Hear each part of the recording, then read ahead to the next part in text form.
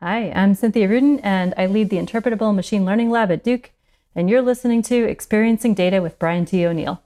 You're now experiencing data with Brian O'Neill. Experiencing Data explores how product managers, analytics leaders, data scientists, and executives are looking at design and user experience as a way to make their custom enterprise data products and analytics applications more useful, usable, and valuable. And now, here's your host, the founder and principal of Designing for Analytics, Brian O'Neill. Welcome back to Experiencing Data. This is Brian T. O'Neill. I'm here with Dr. Cynthia Rudin from Duke University. Welcome to the show, Cynthia. How are you? Oh, thank you. I'm glad to be here. Yeah. We're going to totally nerd out to interpretable machine learning. We're going to talk about interpretable and explainable AI. And I also first wanted to start out with a congratulations.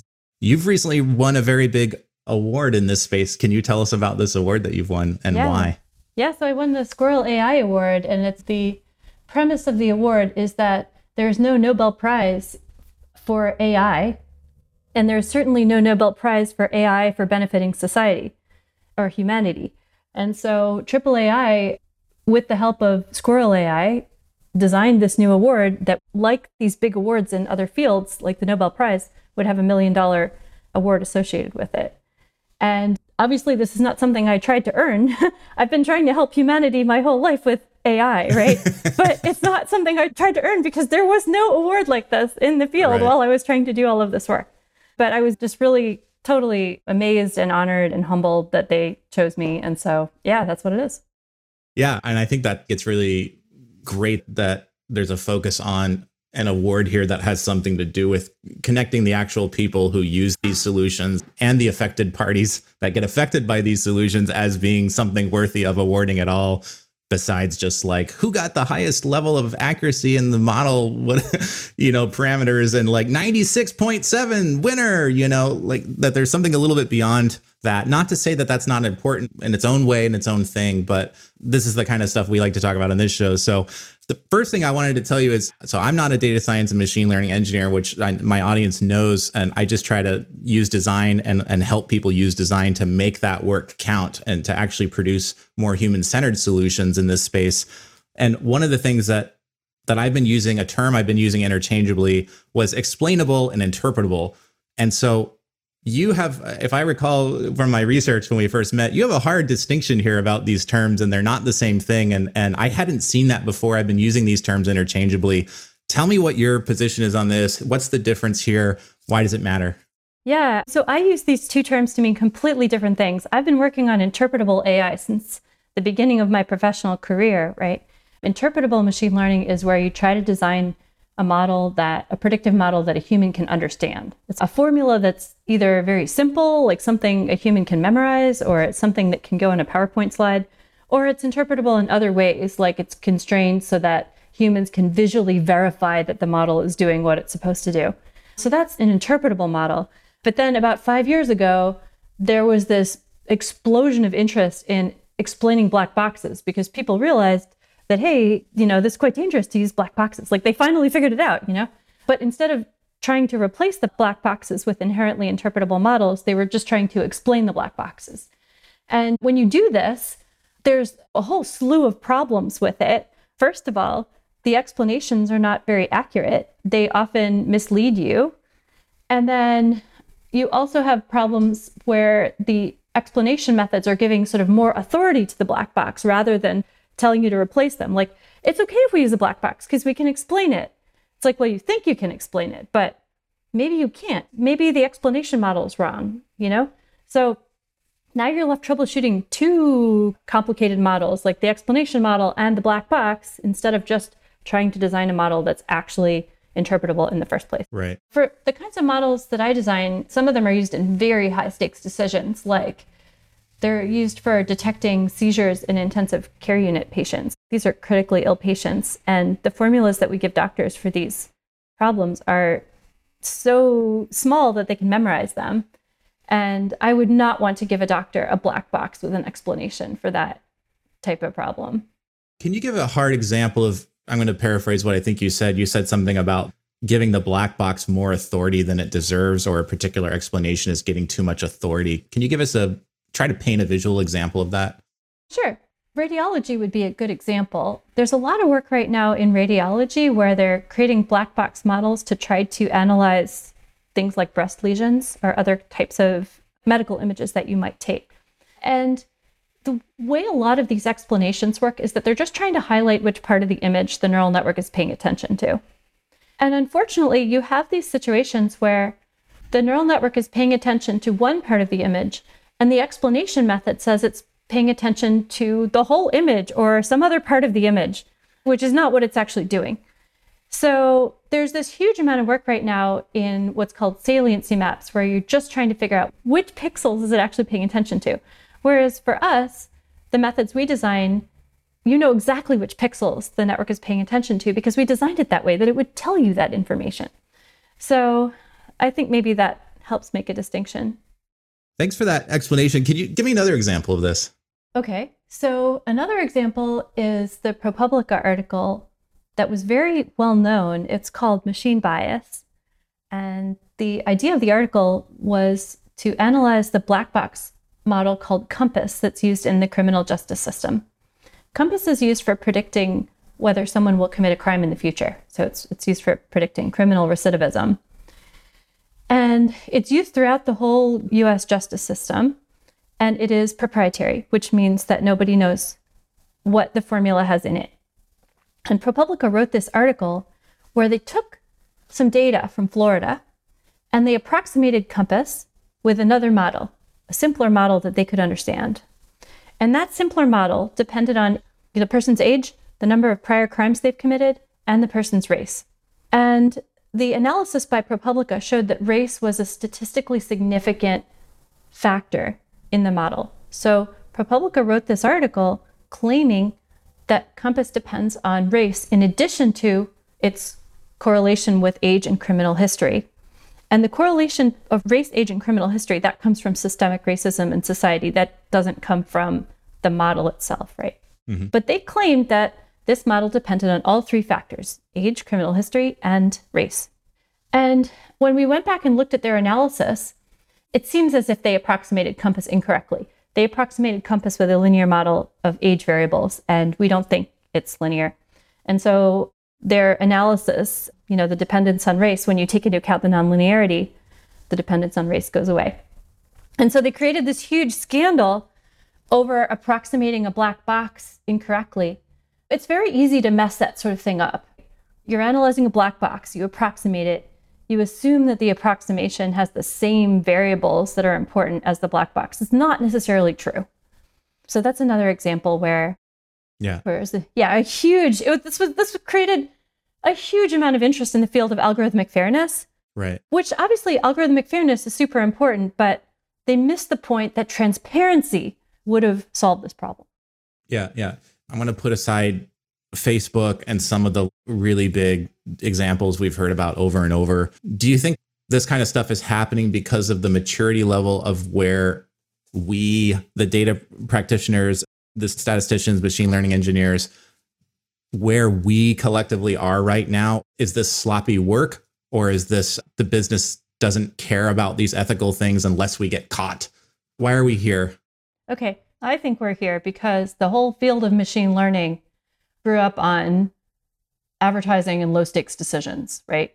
So people were getting employed for many years doing online advertising, Facebook recommendations, web search engine recommendations. This is all low stakes stuff. If you make a mistake, it's not a big deal.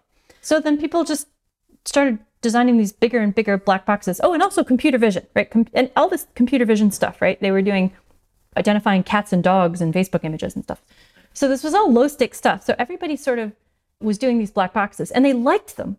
They really liked them because there was some sort of mystique about the idea that you could have a model that would find patterns that were so subtle that no human could understand them. Right. And people love that. They absolutely love that idea. And so back a bunch of years ago, when I would go give a talk about, oh, look, I can find these patterns that people can understand, people would come up to me and start yelling at me because I was ruining that mystique. I mean, for me, it's just so much more useful if you can understand what you're doing, right? If you're doing real science, if you're trying to help people in medicine, I was working in power grid reliability, so I wanted to help the power grid engineers. And I wanted to help I was working with some detectives too. I was helping with trying to prevent house breaks.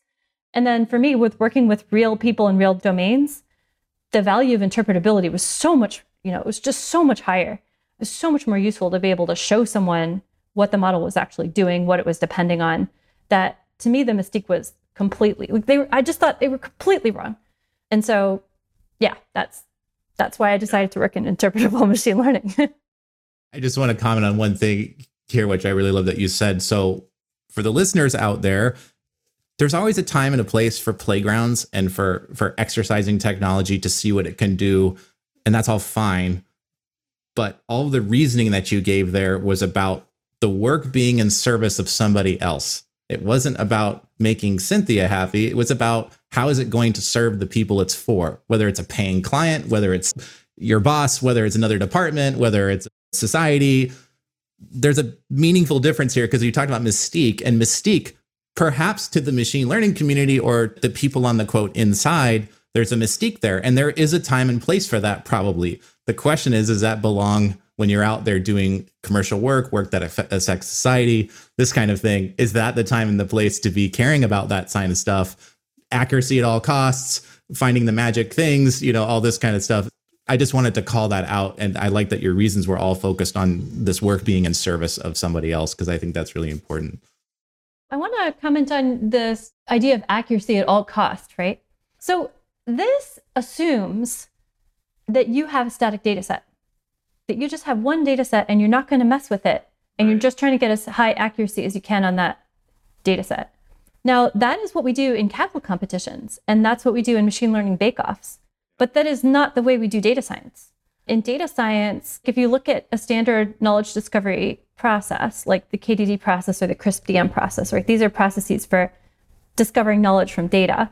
In all of these processes, after you run your machine learning technique, you're supposed to interpret the results and use that information to go back and edit your data, go back and edit your evaluation metric, and you update your whole process and your whole pipeline based on what you learned.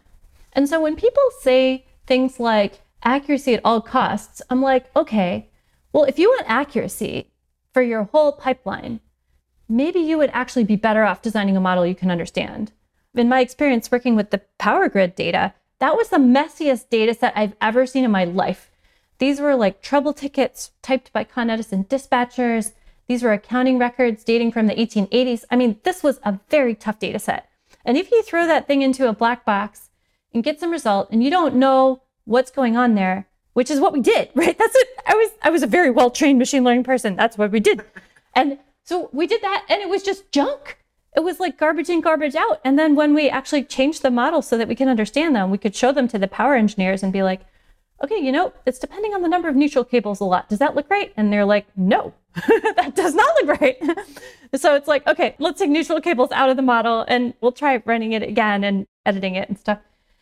Figuring out what went wrong with our data. Let me pause. I'm going to interrupt you real quick because I want people to know the context. Is this the one about predicting manholes exploding? Yeah, that's what we were doing. Okay, so that's the end. That's the end state, right? Yeah. The human in the loop, the last mile. It's about, can we prevent manholes from exploding? So I just wanted to give that context because I don't think people knew what the thing was that you were working on. So you tried the black box model. You said something about cables. Is this a logical feature that points to the predictive accuracy? And they're like, no. So already we have our users in the loop here. You're getting feedback. Keep going. Yeah. So the interpretability in the process gave us overall much better accuracy, right? So when people talk about accuracy interpretability trade-off, it just makes no sense to me because it's like, no, it's actually reversed, right? If you can actually understand what this model is doing, you can troubleshoot it better and you can get overall better accuracy. Mm-hmm. But just to give you more context on that project, yes, we were predicting manhole explosions. We were predicting failures on the New York City power grid, right? The New York power grid is the oldest and largest underground power system in the world. And these failures happen when insulation on the electrical cables breaks down, and then there are short circuits, there's pressure buildup, smoke, and then, there can be an explosion or a fire or a seriously smoking manhole. We call them manhole events.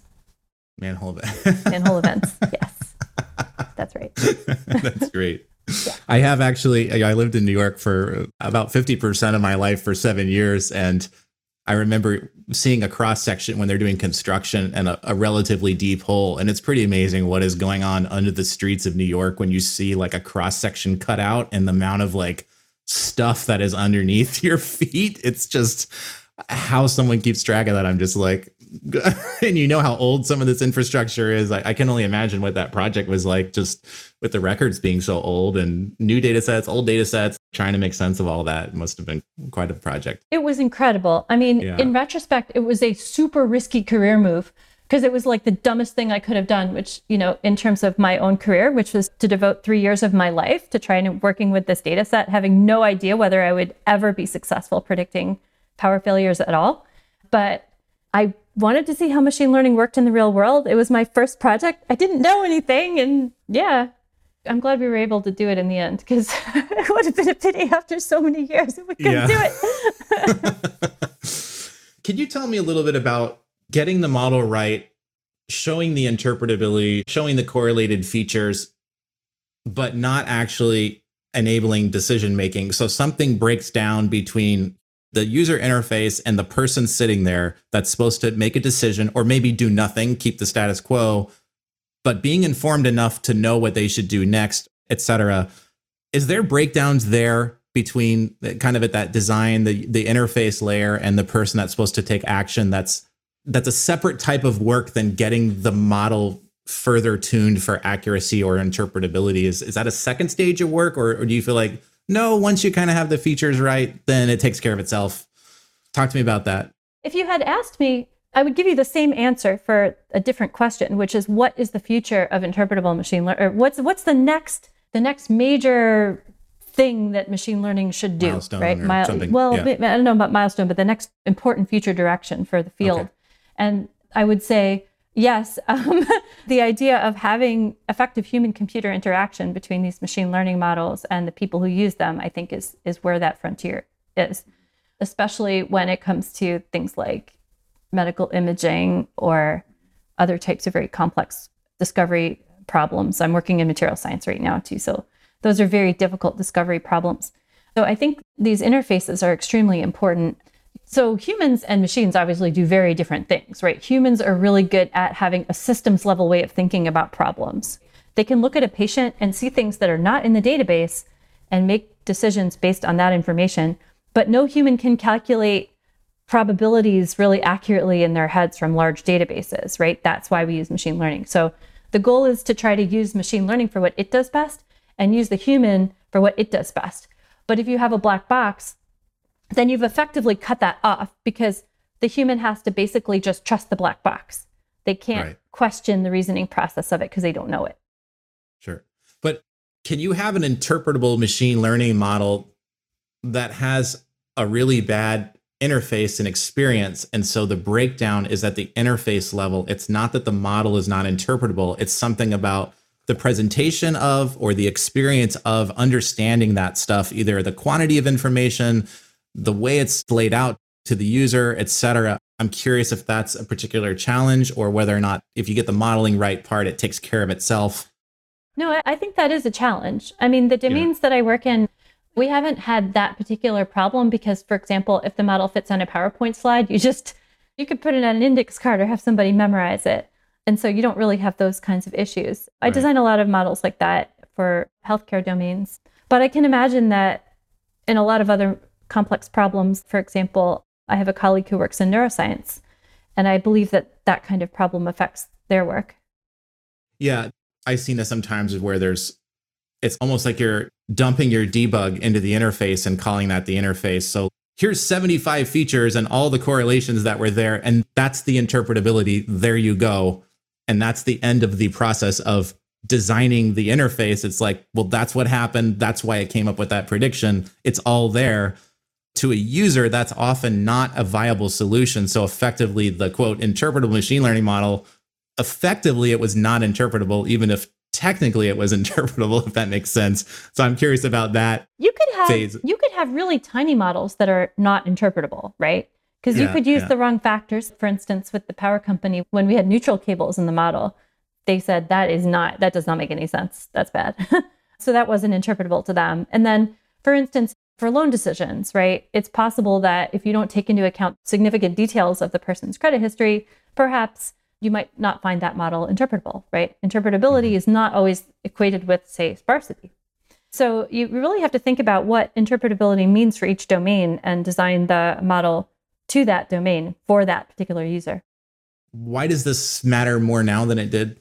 You kind of prefaced your original response to this question around like, in the past, I might not have said so, but now I do, or something like that. I'm just curious, like what changed that getting this part right is important? Did I say that? No, I've always believed that. I may have misheard, so I apologize No if I worries. did. I thought you had said that there needs to be more importance placed on getting this kind of last mile human interaction piece correct, such that someone can actually be empowered to make a decision or whatever it is that the model is suggesting to them to do.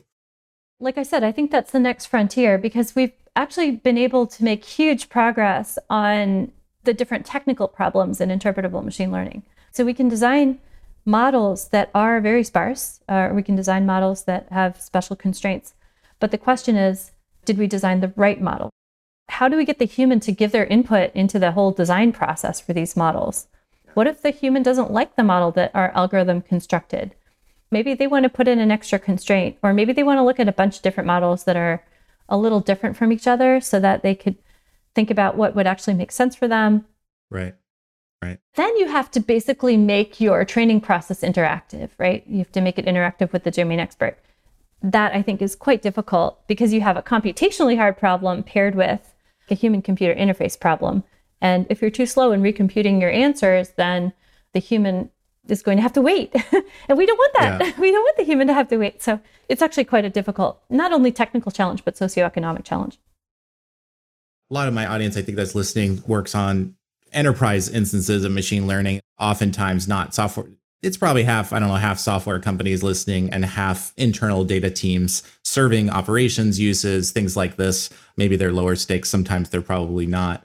On this question of adoption, getting people to trust and use these things, even when like they were the ones that asked for it and we delivered it and then it didn't get used, that this is a common challenge there. I'm curious about when we talk about making it interpretable, when say a stakeholder tells the data team something about the requirements and what they think are relevant features or data to include, that should be correlated with making something predictive, right? Like so you said, whether it's race, gender, age, or whatever, and someone came up with that list and said, Dr. Rudin, we would like you to include these in your modeling.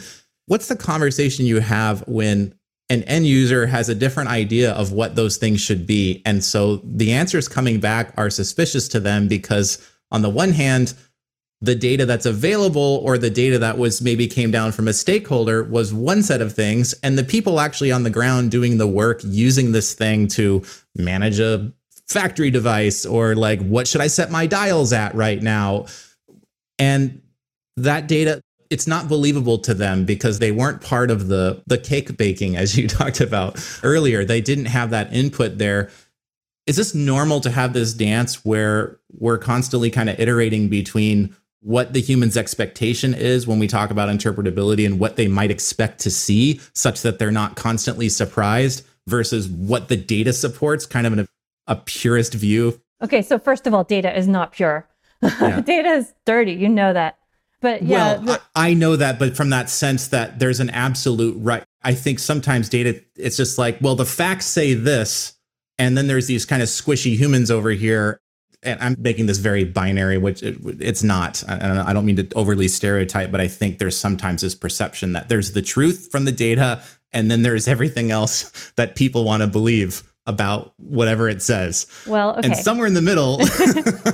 There's a couple things going on there, right? Yeah. The first thing is that you need the cake bakers to be the correct people. You need the cake bakers to be the people using the model, because otherwise it's very likely they won't use it.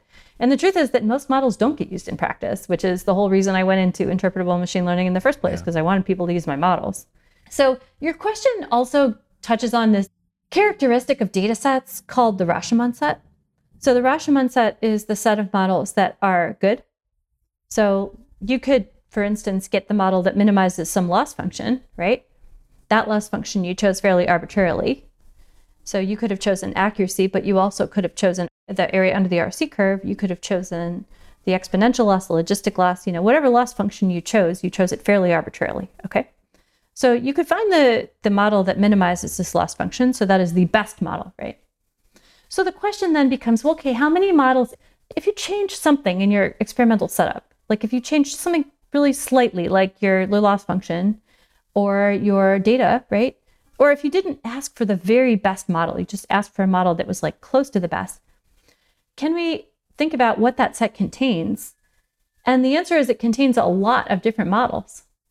Okay, in general, for many data sets, it contains a lot of different models. So there is no one right model. There's just a lot of different models that are all about equally good. And so the question is, well, which one of these are we going to use? Which one of these is more likely that the domain experts will use? And then that's where this whole human in the loop, all these big questions come in. Yeah. And thinking about that, where the humans are in the loop, tell me about kind of high level how you would approach a greenfield project where someone came to you and said, hey, we'd like your team to work on X for us. How and when are you involving end user in this process? Maybe how and when is that different than subject matter experts? So I'm trying to think of an example. Sometimes the SMEs are not necessarily the people who are going to use it, but they may have a lot of input to give, quality input to give into a product or application. Where do you start? What kinds of research do you do with end users to make sure that we don't build something that doesn't get used? The first thing is you have to understand the problem. If you don't talk to the domain experts, the truth is you're not going to understand the problem well enough to actually be able to get anywhere on it. Yeah. So you have to engage them right from the beginning because they're the ones who have to hand you that data set and you have to understand what it is. Mm-hmm. And so if you don't even go to those basic steps, then there's really no hope for your project in general. Mm-hmm. So yeah, and then every step of the way, every time you do anything, at least for us, we show them preliminary models and we go, how does this look? Here's what we're doing. What do you think of that? And then most of the time they shoot us down, which is great, right? If they shoot us down, that's another constraint we add. And then eventually we get to something that they want. Do you use formal design or user experience techniques for that? Structured usability studies, things like that? Or is it more just kind of self-reported feedback? How do you collect that?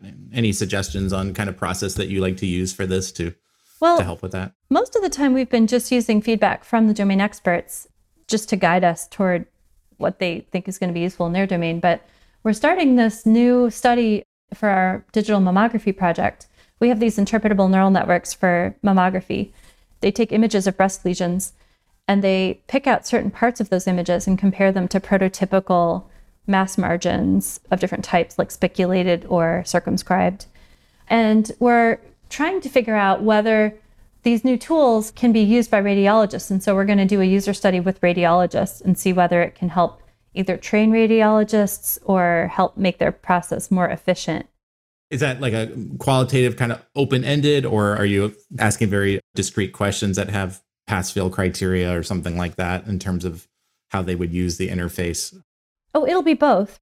We would never do a survey without an open-ended box that they could type in their comments. Because, what if they hate the whole process, right? We want to know that.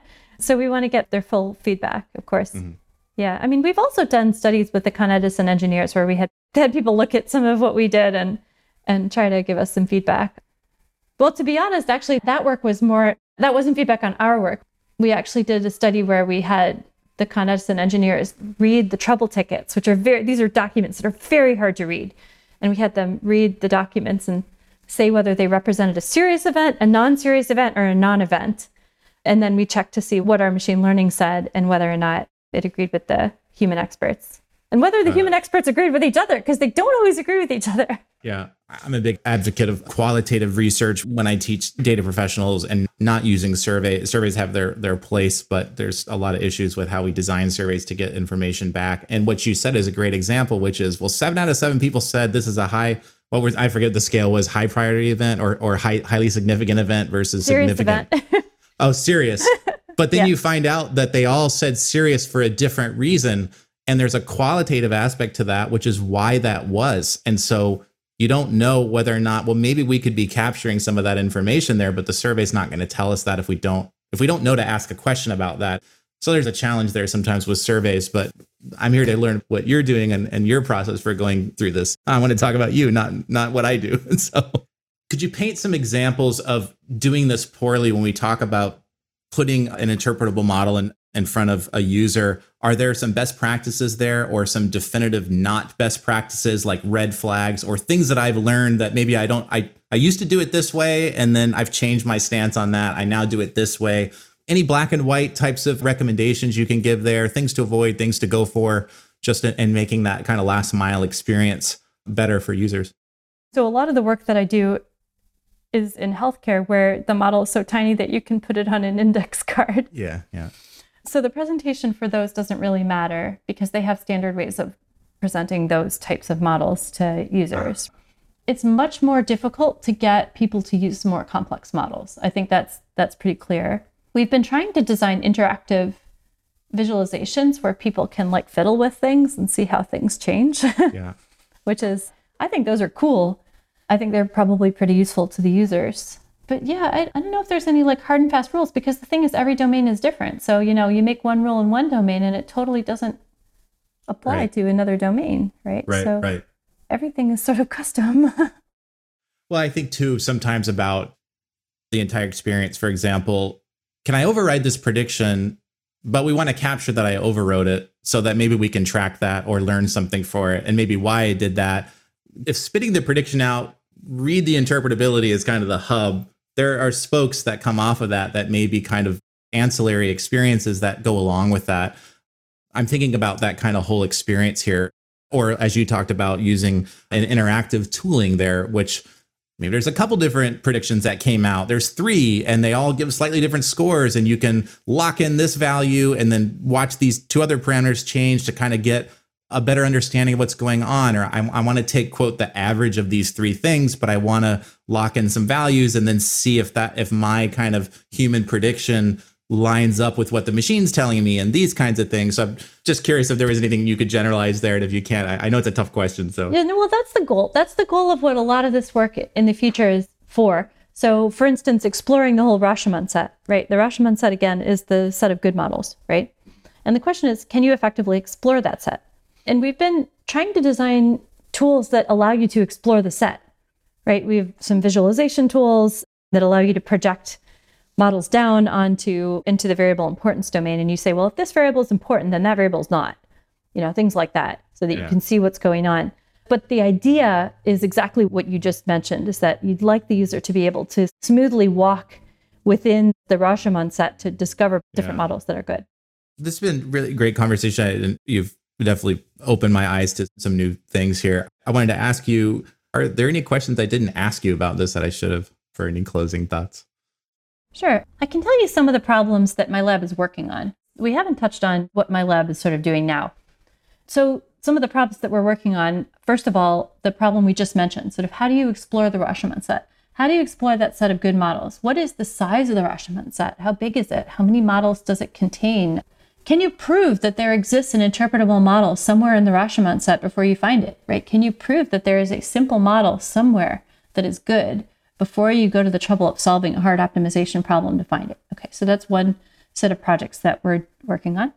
Other projects are more on like, how do you find these interpretable models? So we have a long-term project on optimal sparse decision trees. And we have the fastest decision tree code in the world that creates provably optimal or approximately optimal decision trees, sparse decision trees. We also are working on sparse linear models and scoring systems, which are tiny little models that are point scores, like you have 2 points for this and 1 point for that. These are the kinds of models that have been in development for 100 years. Even before people had data, they were designing scoring systems for various medical and criminal justice applications. And we're trying to create them from data. Other things that we're working on are neural networks that do case-based reasoning, where the neural network looks at part of the image and says, well, I think that looks like this other image. And so that's why I think this lesion is possibly malignant, because this part of the mass margin looks kind of like this malignant mass, or this spiculated margin that I've seen before. I also have some projects on causal inference, where the goal is to try to figure out what the effect of a treatment is. Like, think about what's the effect of a drug. And we're doing this by simulating a randomized control trial. So you have this big data set, and you have some patients that had the drug and some patients that didn't have the drug. And you try to find sort of identical twins where somebody had the drug and someone didn't. And then you can compare those people. You can look at all the matched groups and figure out whether the treatment was likely to have had an effect on people of different subtypes. I'm also working on disentanglement of neural networks. So right now, signals about a specific concept kind of travel all through a neural network. If you want to know, where's the signal about, if you want to detect whether an image is an image of a bedroom, well, it's like, well, how much of the bed is it using for detecting bedroom? And so to do that, normally the information about bed is sort of scattered throughout the network. And so we're disentangling it and forcing it to go through just one channel in the network so that we can figure out what concepts the network is using and how much of each concept it's using for its predictions. We're also working on dimensionality reduction for data visualization, where you take high dimensional data and project it down to low dimensions and try to figure out whether it has cluster structures or manifold structures that might be interesting to explore. Cool. Where can people find out about all this? Where's the best place to go? You can go to my website. Got everything on there. Cool. And tell me what that is, just so some people that won't go to the website, I want them to hear it in case they want to hop over there now. It's just users.cs.duke.edu/Cynthia, and that's it. You can just go there and okay. Or you can just probably can type your name, Cynthia Rudin yeah. Duke, and you'll probably pop up, right? Oh yeah, definitely. And there's also a website if you're interested in learning more about machine learning in general. You can go to my website, and there's a link for teaching, and on that I have all of my course notes for my course, as well as YouTube videos on every single topic that I cover in the course, which might be helpful if you want to learn about a specific topic that's important to you that you don't already know. Cool.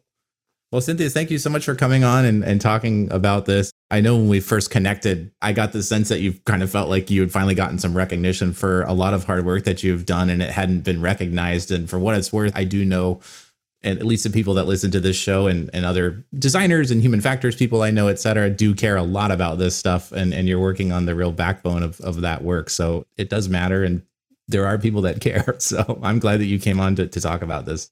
Oh, that's great. That actually means a lot to me to hear that. Thank you.